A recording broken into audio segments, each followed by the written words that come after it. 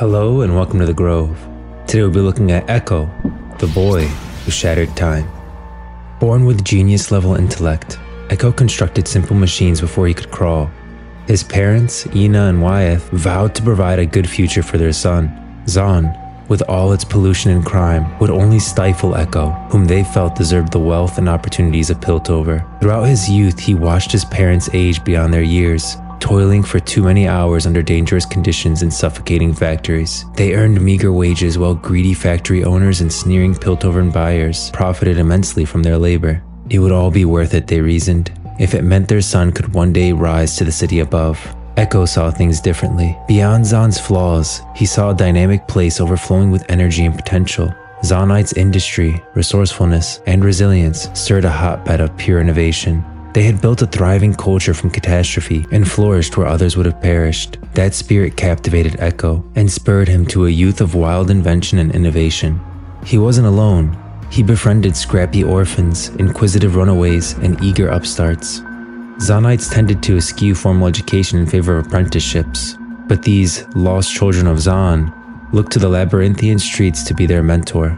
They wasted time in glorious youthful fashion, foot races through the border markets, or daring climbs from the sump to the promenade. They ran wild and free, answering to no one. One night, on a solo trek into the rubble of a recently demolished laboratory, Ekko made an astonishing find, a shard of blue-green crystal that glittered with magical energy. Every child of Zon heard tales of Hextech, set to power weapons and heroes alike. Such a thing had the potential to change the world, and now he held a broken one. He scrambled to find more pieces, but the crunching footfalls of tensed-up enforcers told him he wasn't the only one looking. Ekko barely escaped and returned to his home. He experimented madly with the crystal. During one less than scientific attempt, the gem exploded into a vortex of shimmering dust, triggering eddies of temporal distortion. Ekko opened his eyes to see several splintering realities and several Ekko versions of himself, staring back in sheer panic amid the fractured continuum. He'd really done it this time.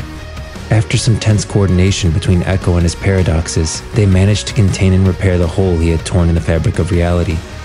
Eventually, he harnessed the shattered crystal's temporal powers into a device that would allow him to manipulate small increments of time, at least in theory.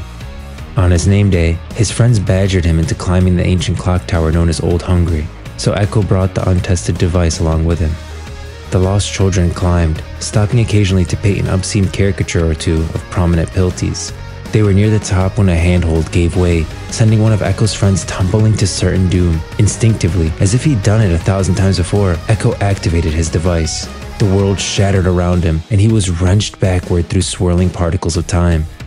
Then Ekko was back, watching his friend reach again for the same rotting plank. The plank broke, the boy fell. But Ekko was ready this time, diving to the edge and grabbing him by the shirt. Ekko tried to swing him to safety, but his friend became caught in the tower's clockwork gears and... Stop. Rewind. Several attempts later, Ekko finally saved his friend's life. But to his crew, Ekko's supernatural reflexes had saved their friend before anyone even realized the danger. He told them about the crystal and made them swear to secrecy. Instead, they dared each other to new heights of foolishness, knowing Ekko had the means to pluck them out of danger. With each trial and so much error, the time-warping device, which Ekko dubbed the Zero Drive, grew more and more stable. The only limit was how many do-overs his body could take before exhaustion set in. Ekko's time-bending antics had made him a person of interest to some of Zon and Piltover's most inventive, most powerful, and most dangerous individuals. But his only interest is in his friends, his family, and his city. He dreams of a day when his hometown rises up to dwarf the so-called City of Progress, when Piltover's golden veneer will be overshadowed by the towering ingenuity and relentless spunk of a Zon born not from generations of privilege, but from sheer daring. He may not have a plan yet, but he's got all the time in the world. After all, if Ekko's Z-Drive can change the past, how hard can it be to change the future?